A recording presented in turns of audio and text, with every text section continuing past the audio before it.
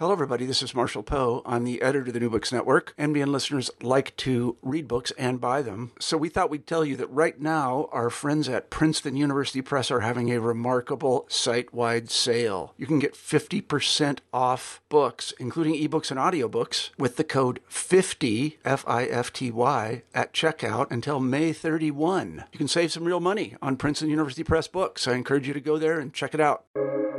Welcome to the New Books Network. Hello and welcome to a new episode of your favorite podcast, New Books in Islamic Studies, which operates online through the New Books Network. I'm your host, Sher Ali Tareen. Thank you for joining NBN. In his fascinating and riveting new book, Soundtrack to a Movement, African American Islam, Jazz, and Black Internationalism, historian Richard Brent Turner tells a moving, though rarely discussed narrative of the intersection and cross-pollination between jazz and African American Islam from the 1940s to the 1970s. How did Islam and conversion to Islam inform the lives, careers, and musical productions of prominent jazz musicians in this period? And how did jazz, spaces, and culture provide the fodder for important African American Muslim movements and figures such as the Nation of Islam and Malcolm X? Turner addresses these and other questions with profound historical depth and analytical ingenuity. Over the course of this book, the reader learns about such enormously interesting themes as the landscape of African American politics during the interwar period and beyond in major East Coast cities, especially Boston, the intimate relationship between jazz and the Ahmadiyya, the relationship between John Coltrane and Malcolm X, and the encounter of jazz with Black internationalism. This lucidly written book will also animate great discussions in the classroom. Here is my conversation with Professor Richard Brent Turner. Richard, welcome to the New Books Network. Absolute pleasure to host you on the New Books Network to talk about this fantastic and phenomenal new book, Soundtrack to a Movement. And it's really an incredible new book that talks about a topic that is so fascinating, yet we don't know much about, but now we do, thanks to your great book. And as I was saying, before we went on air, that in some ways this book is in a very welcome addition to your classic by now, Islam and the African American Experience, that connects some of those themes to very new theaters and arenas. So really excited about this conversation. Richard, our first question on the New Books Network, it's a convention, is always biographical. So if I could ask you the question of, how did you become interested in this topic? How did you become a scholar, first of all, a historian? And what led you to become interested in this particular topic that's the focus of this new book? Well, my road to becoming a scholar started at Boston University in the 1970s. I was an undergraduate student there, and I had access at Boston University to a lot of undergraduate courses in African American studies and various disciplines. And I guess it was in my junior year when I decided to switch from sociology to religion as my major. And at the same time, when I became very interested in majoring in religion, I also became fascinated with the jazz saxophonist John Coltrane. I just begun listening to his music, and really, I just was enchanted by the sound of his music, and actually during my senior year, I had some very, very good teachers who were encouraging me to possibly think about going on to graduate school and getting a PhD. But one of them had asked for a research paper to read. So I've been doing a lot of research on John Coltrane, and I had written a paper, an autobiography of John Coltrane's life. It's an undergraduate paper that I think I had submitted for actually a course that I was sent to Harvard University to take on African American music because Boston University had a lot of courses in African American studies, but they didn't have anything on African American music. So I, gave that paper on John Coltrane's autobiography to my teacher in African American literature, and he was really pleased by the paper. He said he believed that this was a paper that was worthy of publication and that I should send it to Ann Southern, who was the editor of the Black Perspectives in Music, a peer-reviewed journal. And I was very surprised that within a couple of months, I received a letter from her saying that she wanted to publish the paper on John Coltrane in the Black Perspective in Music. So that was kind of the beginning of my, my interest in jazz as a scholar, and also my interest in religion. And then when I graduated from BU, I went on to do a master's degree in African American studies. And that was a wonderful program, one of the few, master's degrees in African American studies in the United States in the late 1970s. And at the same time, I was thinking about going on for a PhD.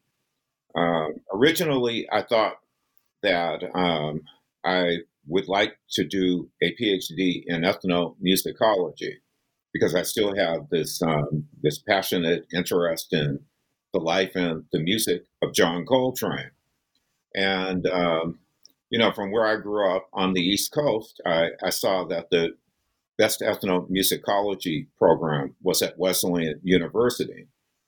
However, when I contacted Wesleyan, they were pleased enough with my, my academic background for admission, but they mentioned that I would have to do an audition on a musical instrument and have mastered a musical instrument in order to get into their PhD program in ethnomusicology. So that actually led me for a couple of years. This is actually while I was doing my work, master's degree in African American studies. And after that, I worked for a couple of years as a high school teacher in the Boston public schools. But at the same time, I was, taking,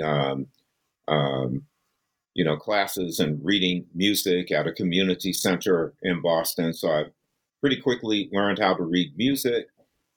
And then for about a year and a half, I was studying the saxophone on Saturday afternoons with a jazz teacher at the New England Conservatory of Music. But I had a lot of things going on in my life, a lot of interesting hobbies. I was working full time as a public school teacher. I was interested in athletics, playing in tennis tournaments, and after a couple of years, although I loved the saxophone, I never gave the saxophone the amount of time that you really need to give it on a daily basis to develop that type of competence on the saxophone, which would have gained me admission in Wesleyan's ethnomusicology program.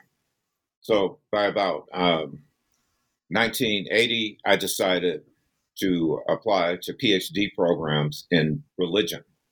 And and I did get into the PhD program in religion at Princeton University, and there, I think I got some of the background that eventually gave me the intellectual skills to write soundtrack to a movement many, many years later.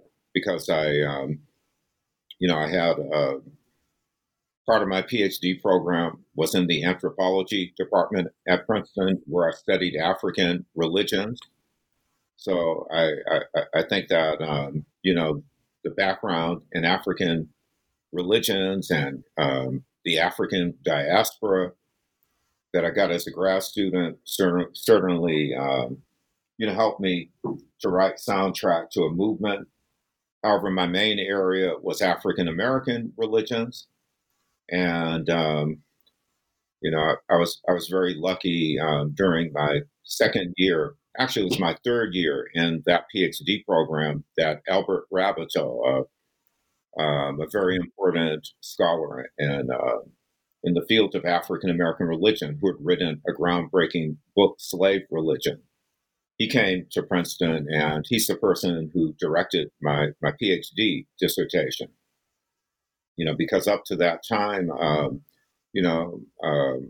one of my mentors was John Wilson, and he primarily did mainstream American Protestantism. So I had a lot of background in that, but until Raboteau came on board, I didn't have a mentor in African American religion.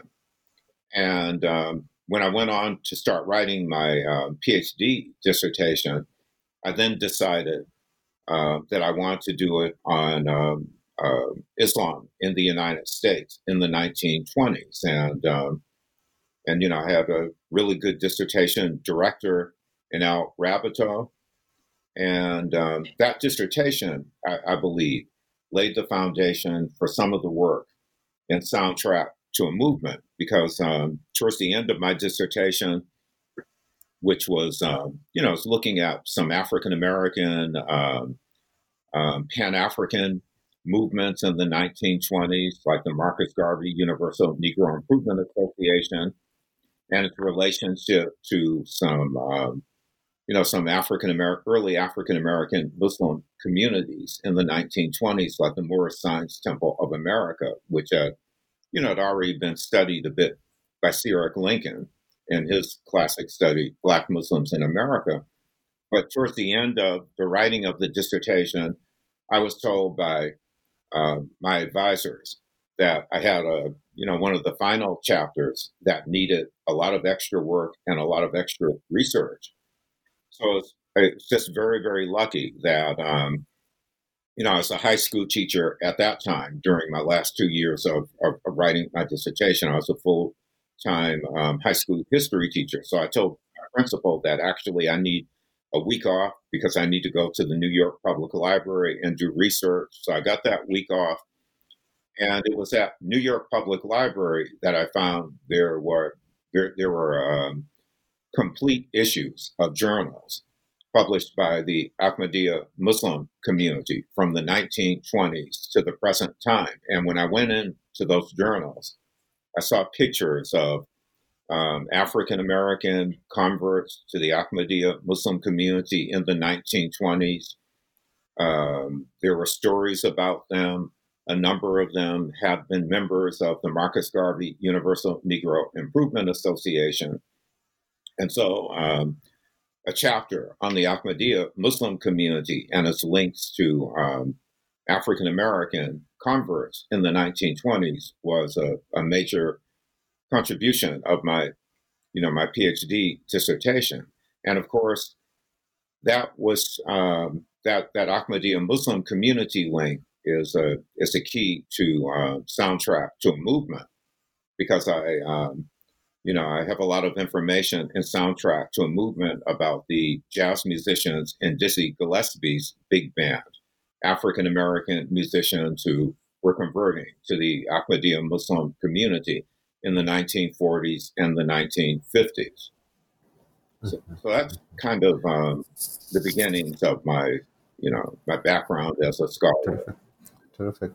So I was thinking, Richard, perhaps we can begin for those of our listeners who may not be familiar yet with the book, and that's one of the main aspirations of this podcast, to make them familiar and encourage them then to get the book, to do more close readings.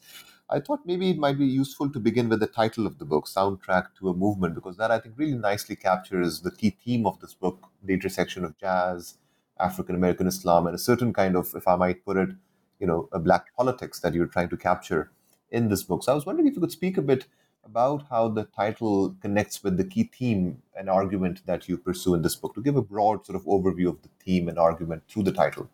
Well, my editors at New York University Press, after I had finished the book and the book was in press, they pulled this title from from a chapter in the book, Soundtrack to a Movement, and I agree that it's a very compelling title that is linked to my major argument in the book, because the book argues that from the late 1940s through the 1970s, Islam rose in prominence among Black Americans, in part because of the embrace of the religion of jazz musicians who were, influential in creating a new kind of soundtrack that had religious and political dimensions. Some of these jazz musicians, like Art Blakey, Ahmad Jamal, Max Roach, Abbey Lincoln, Etta James, and McCoy Tyner, converted to Islam, while others, like John Coltrane, Duke Ellington, and Dizzy Gillespie, who never officially converted, were intrigued and impacted by the religion and its philosophies, and were influenced by its musical culture. Soundtrack to a Movement asserts that Islam and jazz share common values, Black affirmation, freedom, and self-determination, which were key to the growth of Islam in African American communities, and that it was jazz musicians, among others, who led the way in shaping encounters with Islam in the post-World War II period as they developed a Black Atlantic coup. Also, I show in the book that Malcolm X had a great appreciation for jazz, having immersed himself in this musical tradition in Boston in the 1940s, as well as in New York City. And as a teenager, he danced the Lindy Hop in Boston's Roseland Ballroom, and especially appreciated the work of Duke Ellington and Billie Holiday, who was a personal friend of his. And so the book, looks at the religious and political landscape and of jazz, and the soundtrack of a movement, the ways in which jazz was linked to Pan-Africanism, the Civil Rights Movement, the Black Power movement from the 1940s to the 1970s, and then actually the hook for this soundtrack that weaves in and out of the different chapters of the book is the linkage between Malcolm X and John Coltrane, because I start out with Malcolm X's relationships to the jazz community as a teenager, and then later on in the 1950s, after he has unfortunately served time in Massachusetts prisons. And he has been released from prison in the early 1950s, and he had joined the Nation of Islam while he was incarcerated. I also tell the story of how he began to do missionary work for the Nation of Islam in Boston, New York, Philadelphia, a number of major American cities, and then he was reaching out to jazz musicians for converts. Later on in the book, I talk about John Coltrane's, soundtrack, which was based on sounds from Muslim majority countries, sounds from India, actually sounds from across the third world that he incorporated in his music. And I also talk about John Coltrane's life in Philadelphia, in the 1940s and early 50s, when he was married to Naima, his first wife, and she was a practicing Muslim. And just a little bit about his story at that particular time, because he was a very, very talented musician in the 1940s and 50s. Unfortunately, like a number of musicians in that period of time, he got addicted to alcohol and he got addicted to heroin. And his addictions caused Miles Davis, the great trumpeter, to fire Coltrane from his band. And then, living in a household that was run by a Muslim woman, John Coltrane got off of drugs cold turkey in a very, very short period of time. And, and when he was released from his drug addiction with his wife's help, he believed that God had spoken to him, and that when he was playing, he was praying. And then a little later on in the book, I bring Coltrane back into the story, because in the 1960s, of course, he composed the great album "A Love Supreme," that was very much influenced by his interactions with Muslim musicians in his band. It was very much influenced by the spirituality of Islam. You can hear that in the music. You can hear that in the prayers that he wrote. It's a kind of spiritual poetry that's on the liner notes of "A Love Supreme." But right around the same time that he was composing "A Love Supreme," John Coltrane was also going to Malcolm X's speeches anytime that he could, when Malcolm X was speaking in New York City.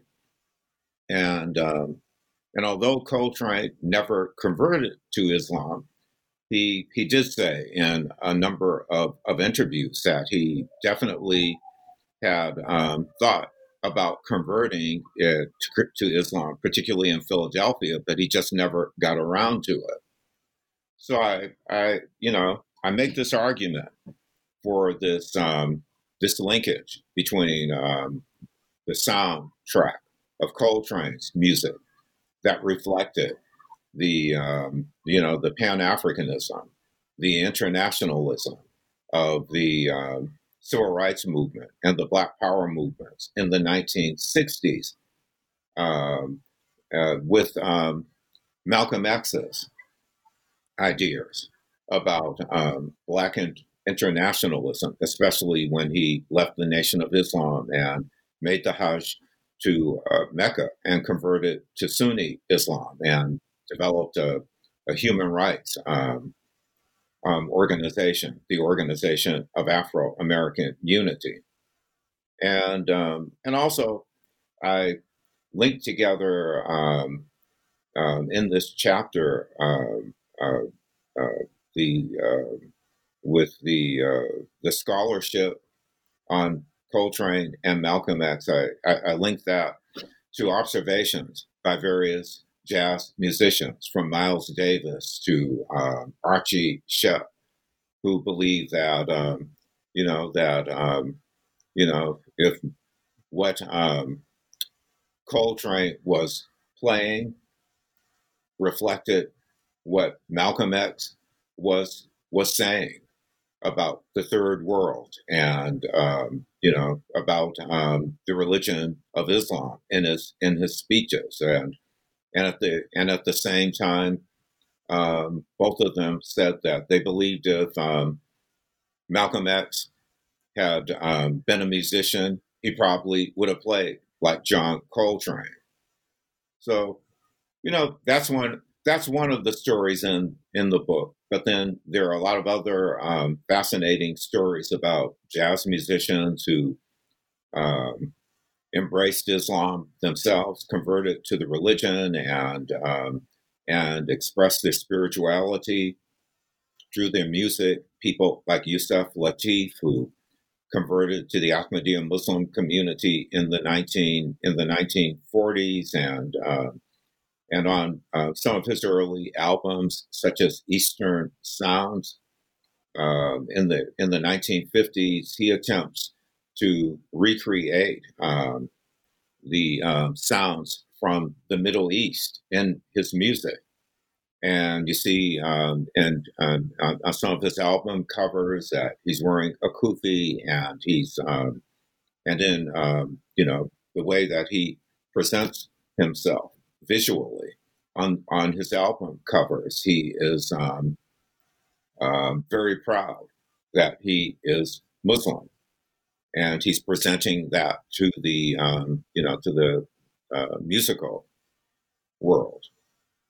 Also, so many fascinating stories. I look at the iconic album by Max Roach and Abbey Lincoln, who both converted to Sunni Islam, the We Insist Freedom Now suite, which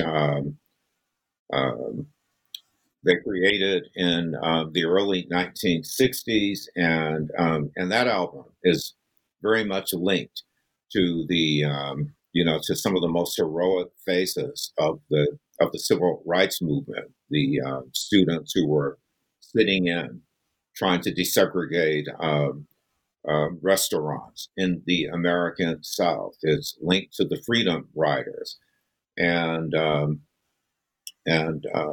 Max Roach, he actually converted to Islam. He's one of the great jazz bebop drummers. He converted to Islam in Brooklyn when he was a teenager.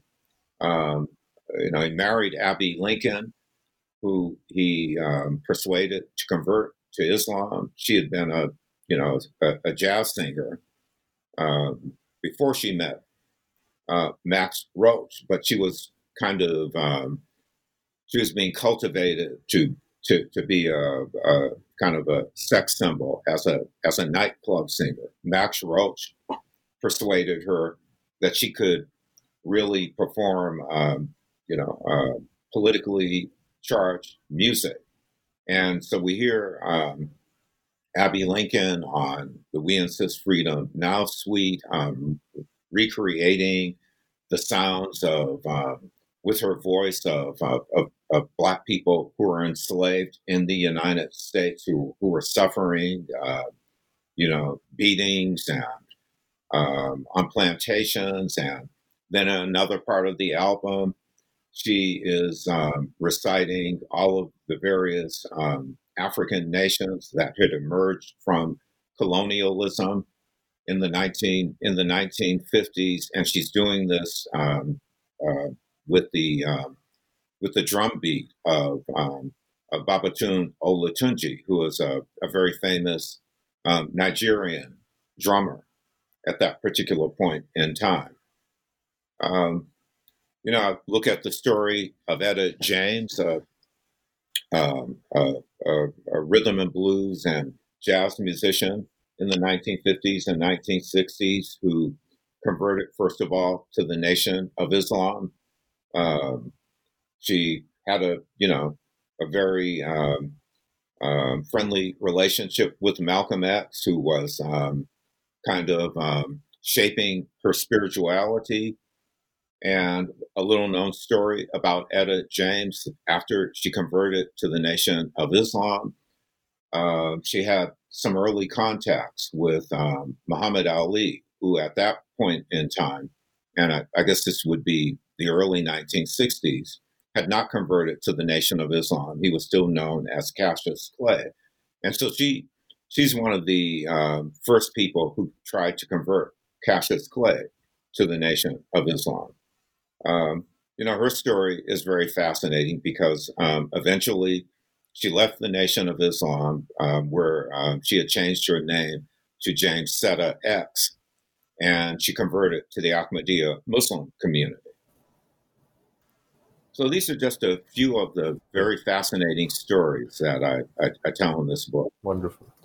Now, the setting of the book is major cities of the Northeast, and especially Boston. And the first part of the book you spend a lot of time sort of charting the social, political landscape of the Northeast in this time period, sort of from the interwar period onwards, that made that a particularly fertile place for this kind of, intersection of jazz, Islam, and liberationist politics. So I was wondering if you could just say briefly a bit about that landscape, that historical moment and context that in which you situate the larger sort of movement that you describe in the later parts of the book. Yes, I'm happy to do that.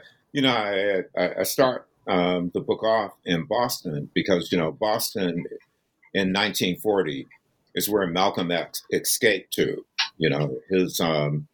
He came from a family of militant Pan-Africanists. They were organizers, his mother and father, for Marcus Garvey's Universal Negro Improvement Association, which was an anti-colonialist movement in the 1920s. It promoted pride in blackness and linkages to Africa. A very revolutionary movement in its time, and its motto was "Up, you mighty race. You can accomplish what you will." And unfortunately, Malcolm X's father, who was also a Baptist preacher, was murdered by white supremacists in Michigan because he was an organizer for the Universal Negro Improvement Association and wouldn't back down from his politics. So in 1940, young Malcolm X, he's about 15 years old. He moved from Michigan to live with his half sister Ella Collins in Boston, Massachusetts. And it was in Boston that Malcolm X had his first very deep interactions with the jazz communities. Also, at the same time, Malcolm X had this continuation of the Marcus Garvey Universal Negro Improvement Association in his Boston family, because his sister Ella Collins had married a member of the UNIA who was he was Afro-Caribbean. He was a doctor in Boston, and so I also show that Malcolm X had linked himself in the jazz clubs to Malcolm Shorty Jarvis, who was a young professional musician who played with bands like Duke Ellington when he sat in with them when they came through Boston. And it's very interesting that it was in Boston where both Malcolm X and Malcolm Shorty Jarvis were first introduced to Islam. They were introduced to the religion by an Indian missionary from the Ahmadiyya Muslim community, who was a very talented pianist, I guess classical pianist, and he lived in the same community that Malcolm X and Shorty Jarvis lived in, Roxbury, in the 1940s, and invited, first of all, Shorty Jarvis to his house to impress him with the way that he played the piano. And then he began tutoring Malcolm Shorty Jarvis on Islam. And eventually, Malcolm Shorty Jarvis invited Malcolm X to this missionary's home, and they both were learning about Islam. Unfortunately, all that got interrupted in the mid-1940s because both of them, they were unfortunately involved in theft. They were arrested. They went to prison in Massachusetts, and that's where, while they were incarcerated in Massachusetts, that both of them converted to the Nation of Islam. And then, of course, I shift the focus of the book to New York City, because New York City, of course, is the place where many of the great jazz musicians in the world lived, because that's where many of the great jazz clubs were. And it's also a place that is linked to Malcolm X's, teenage years, because, he very quickly, once he was in Boston on the East Coast, he began traveling to New York City. He was working for the trains that ran between Boston and New York. He was working as a person who served sandwiches, and so there I shift to Harlem, of course, as this great Pan-African community on the Upper West Side of Manhattan, and of course that's where Marcus Garvey had his headquarters in the 1920s. It's the location of the Harlem Renaissance, and it's also the place where Duke Ellington lived. It's the place where W.E.B. Du Bois, one of the founders of the National Association for Advancement of Colored People, which was a great anti-lynching civil rights organization, he lived there during this period of time. And so New York City is one of the major urban sites throughout the book, because we find that John Coltrane, whose story is linked to Philadelphia, I go there and show that there was a thriving jazz community in Philadelphia, and there was also a thriving African American Islamic community in Philadelphia at the same time. And Coltrane moved to Philadelphia from North Carolina in the 1940s and lived there into the 1950s. But eventually, he did move to New York City. Many of the, just about all of them, moved to New York City. So there are just so many fascinating stories of jazz musicians who were influenced by Islam, who lived in New York City. Art Blakey, the jazz convert to Islam, he converted to Ahmadiyya Muslim community. He lived in New York City. He founded the Jazz Messengers, which actually was initially a group of jazz musicians who had converted to Islam. It had over the years many great jazz musicians in the group. They weren't all Muslims, but Art Blakey, in his apartment in Manhattan, was doing missionary work for the Ahmadiyya Muslim community, encouraging numerous jazz musicians to convert to Islam in his apartment building. And Dizzy Gillespie, of course, is living in New York City, and then it is in New York City that many of the great big bands played their music. And Duke Ellington was one of the great big band leaders there.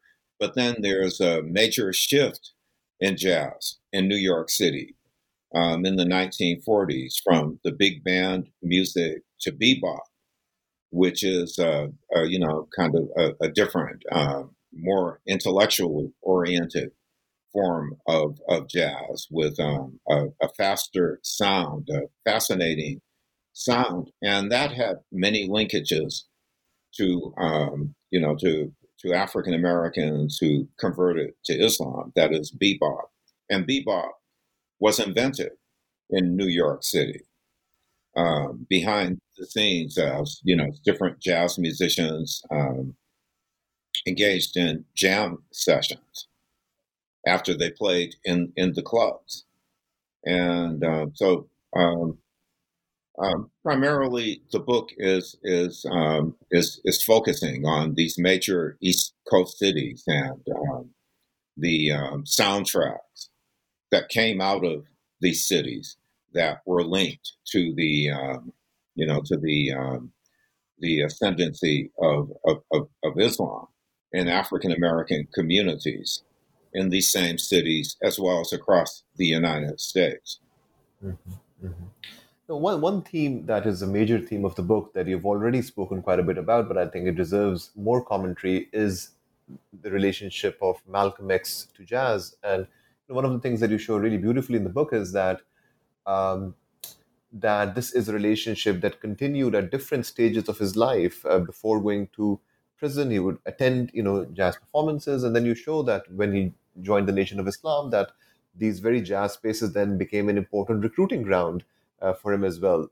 So, could you tell us a bit more about this very interesting relationship of jazz and Malcolm that I don't think has been explored in much depth before, and you do quite a fascinating job and fantastic job of that. So, could you speak a bit about that theme? Yes, jazz is very, very important for Malcolm X, particularly while starting out in the World War II period, because he was a zoot suiter.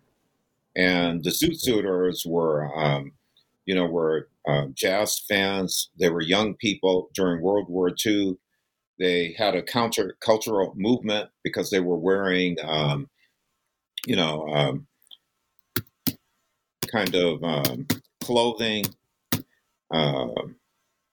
that marked them out as dancers of the Lindy Hop and just a minute, I'm trying to get back. Okay, because if I don't touch my mouse on my computer, it kind of turns off at a certain point in time. The screen turns off. But anyway, the zoot suiters were really important during World War II because they were wearing this clothing, these long suit jackets, these hats with feathers in them. They were some of the greatest jazz dancers of the Lindy Hop. And during World War II, they were primarily African American and Latino and Latina teenagers and young people. And unfortunately, the zoot suiters were marked out for persecution in different parts of the country. There were zoot suit riots in Los Angeles in the 1940s among, Mexican American youth who were connoisseurs of jazz. They actually were beaten by U.S. service people in Southern California, beaten brutally. Their clothes were taken off of them in the streets.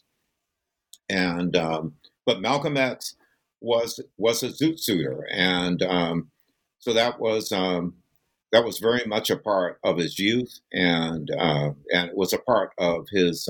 It encouraged his resistance strategies to serving in the American military during World War II, and then when he got into prison, and unfortunately, he was in there for a number of years in Massachusetts, and there he converted to the Nation of Islam because his brothers and sisters were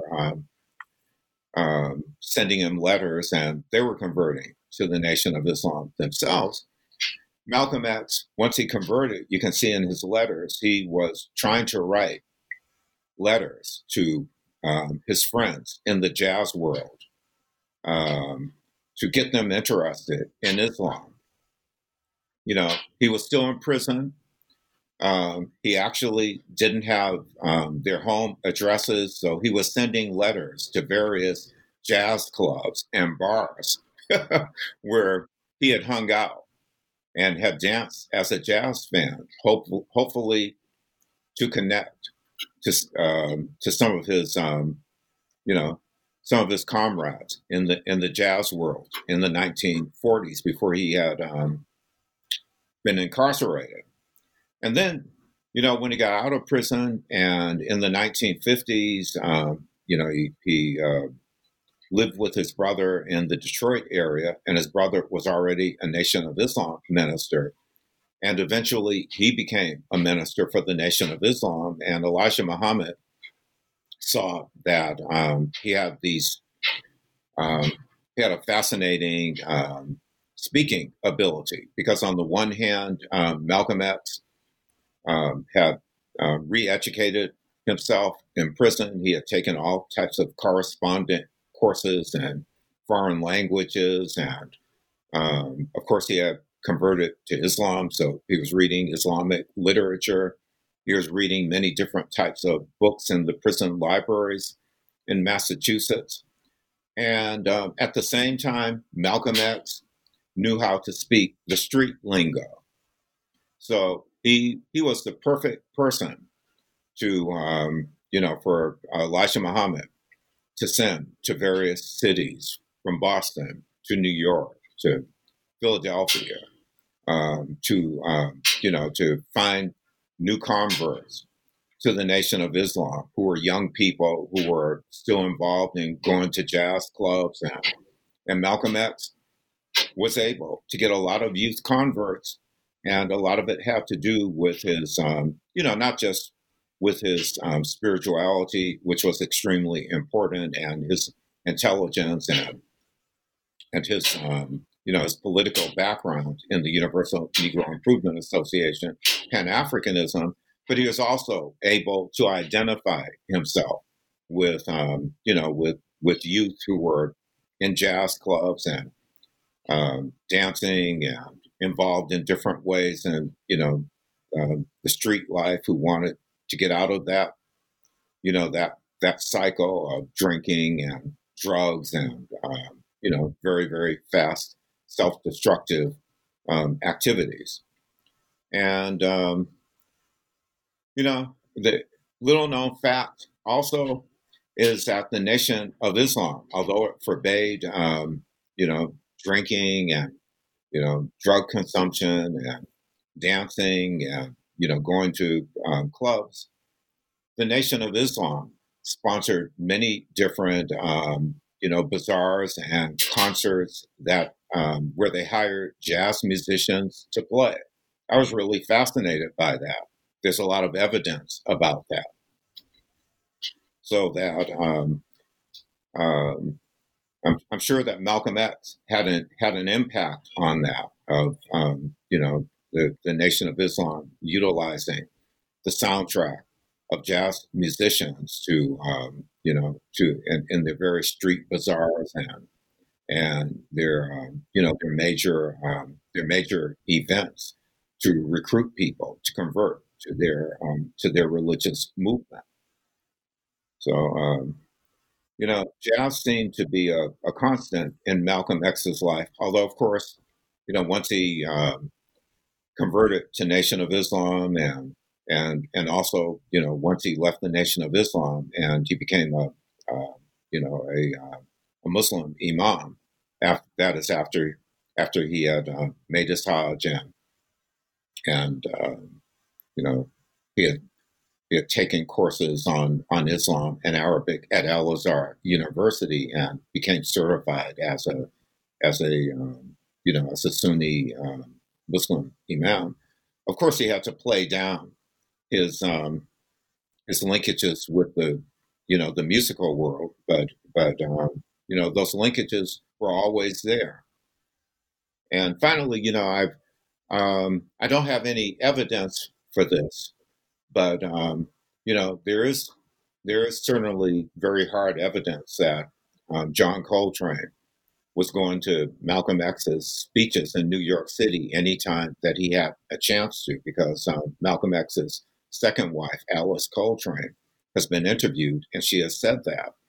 I can't believe, although there's no hard evidence for this, that Malcolm X and John Coltrane did not meet one another at one point in time when Coltrane was attending Malcolm X's speeches, and he actually said that he was very impressed by the man.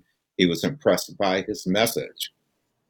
Now, the final question I want to ask you, Richard, has to do with what I would call sort of the last term in your the second part of your title, which is African American Islam, Jazz, and Black Internationalism. And you show in this book that this is not only a U.S. story, but rather many of these jazz artists and musicians and performers really also mobilized a very powerful language and symbols of a certain Black international politics that was current in what we today would call global South societies and these third world political movements of the time. Could you speak about this aspect of your book a bit, the internationalist, the Black internationalist motif of jazz and Islam?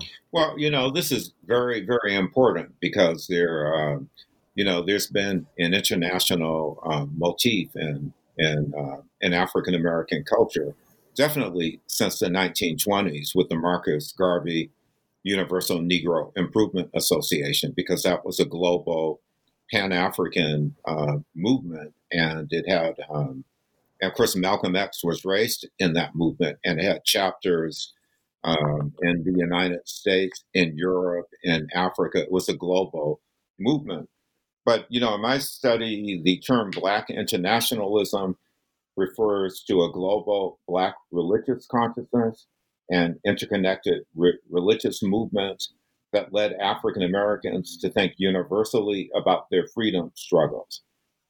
As the middle of the 20th century approached, I tried to show that many African Americans began to see themselves in a larger global context as part of the worldwide liberation struggles of Blacks in the African diaspora and Africa, and also sometimes in solidarity with the oppositional struggles of people of color who were not Black.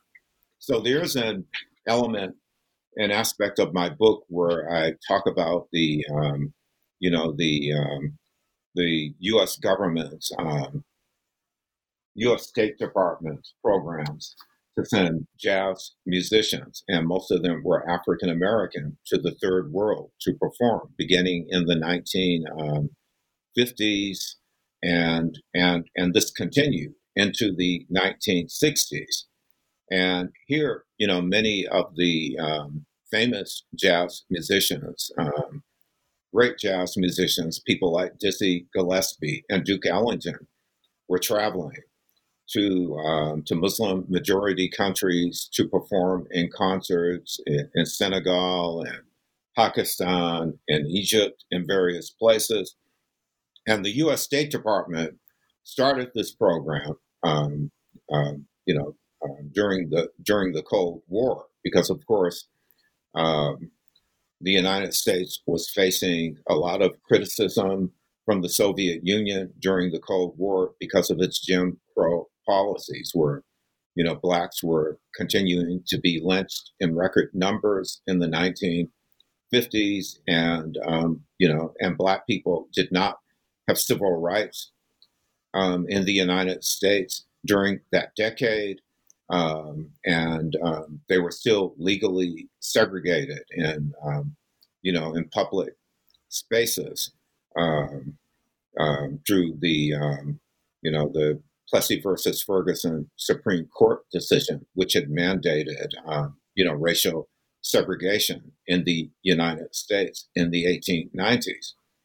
And so the United States believed that by sending these famous Black jazz musicians, not all of them were Black, but most of them were, to the third world, that they could, they could soften this very hard image of anti-Black racism in the U.S., because U.S. government officials in the State Department were very much aware that in a global context, their treatment of their Black citizens was being compared to apartheid in South Africa, and so this is a part of that Black internationalism that many famous jazz musicians utilize to reach out to musicians, indigenous musicians in the third world, because although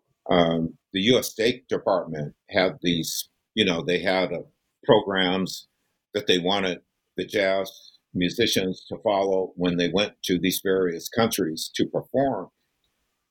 You can see the photographs, which I have examined at the Smithsonian Archives, of jazz musicians like Dizzy Gillespie, as well as Duke Ellington, um, and Louis Armstrong, branching out beyond the State Department, program locations to meet indigenous musicians, to learn their musical instruments, the instruments that people are playing on the streets in places like Pakistan and India, and there were exchanges between these jazz musicians about the liberation struggles that were going on in the United States, the civil rights liberation struggles, as well as the jazz musicians getting a sense of the anti-colonial struggles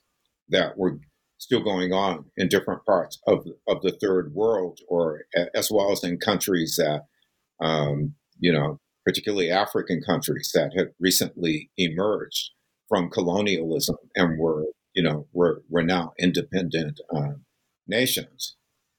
So this Black internationalism I see playing out in a big way in many musicians' soundtracks, particularly John Coltrane. He seems to have been the jazz musician who had many fascinating interactions with with Islam in his personal life, as well as with musicians who played in his band who had internationalist religious affiliations, because of course he played with McCoy Tyner, who was his pianist for many years. He was the pianist who played on A Love Supreme. And McCoy Tyner was from Philadelphia and converted to the Ahmadiyya Muslim community when he was a teenager. And he was married to a Muslim woman himself. And, in Coltrane's music, I argue that, we are hearing a soundtrack from the third world. Because, if you listen to My Favorite Things, where Coltrane is playing the soprano saxophone, he has taken a Rodgers and Hammer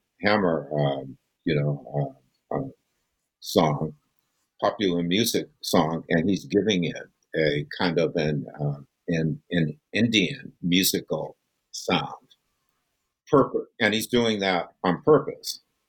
In A Love Supreme, you certainly can you can hear the Black internationalism in the music, because Yusef Lateef, who there are a lot of great interviews now published, with Yusef Lateef, who he was one of the early converts to Islam among the great jazz musicians. He was a very, very close friend of John Coltrane, and particularly his first wife, who was Muslim, Naima.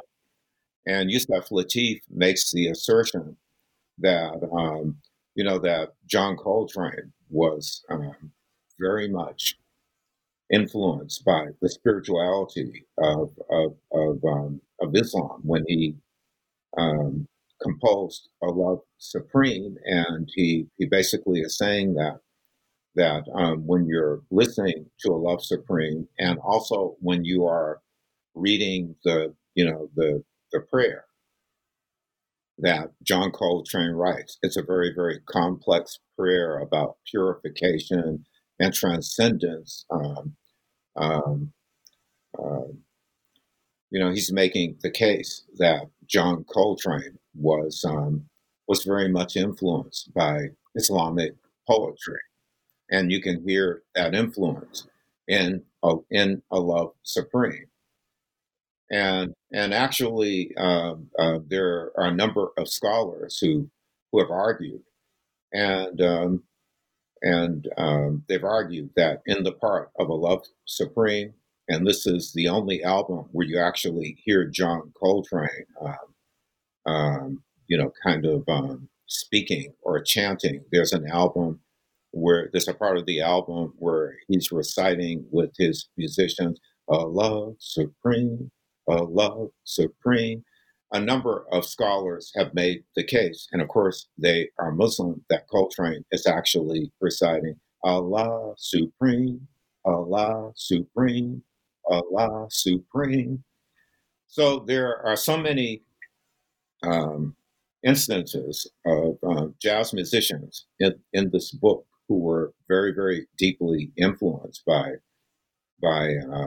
Black internationalism. And finally, Yusef Lateef, in an interview, tells us that actually, in the last year of his life, Coltrane didn't know that he was going to die in 1967. He died very suddenly. That Coltrane had planned a series of concerts with Yusef Lateef and with Babatunde Olatunji, and they were going to play in Carnegie Hall. It had already been booked, and the music was going to focus on, the music and the spirituality that came from the third world, and that actually Coltrane had already, and this is just weeks before he passed away, he had already planned a trip to spend significant time in Africa with the Nigerian drummer, Babatunde Olatunji. And so I see very much in John Coltrane's music this Black internationalism. And, one of his last albums that he recorded is a concert in Japan where, Coltrane's band, they played a series of concerts in Japan.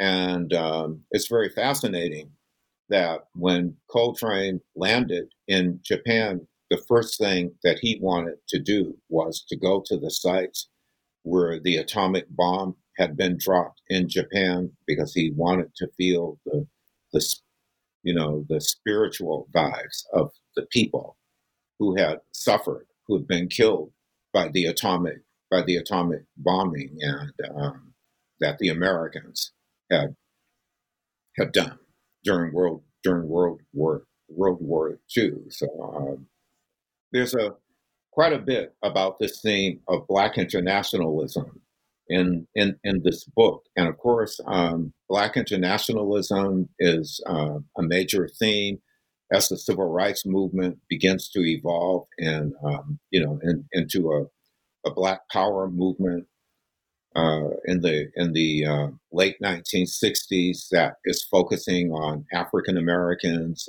linkages politically and creatively, artistically, to the third world, and to particularly to Africa, but actually to anti-colonial struggles that are going on across the third world.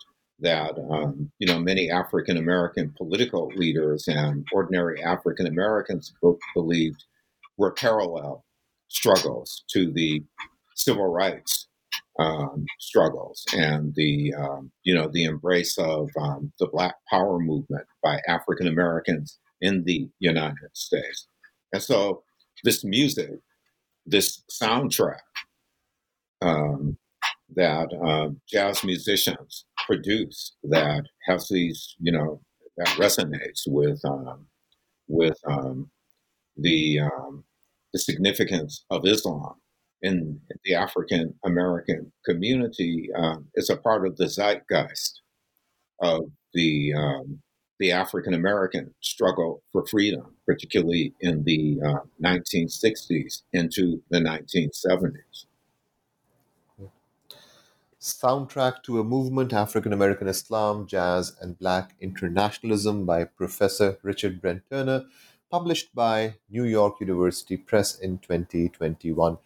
Thank you so much, Richard, not only for writing this exquisite and important new book, but also for so generously and extensively sharing your thoughts about it.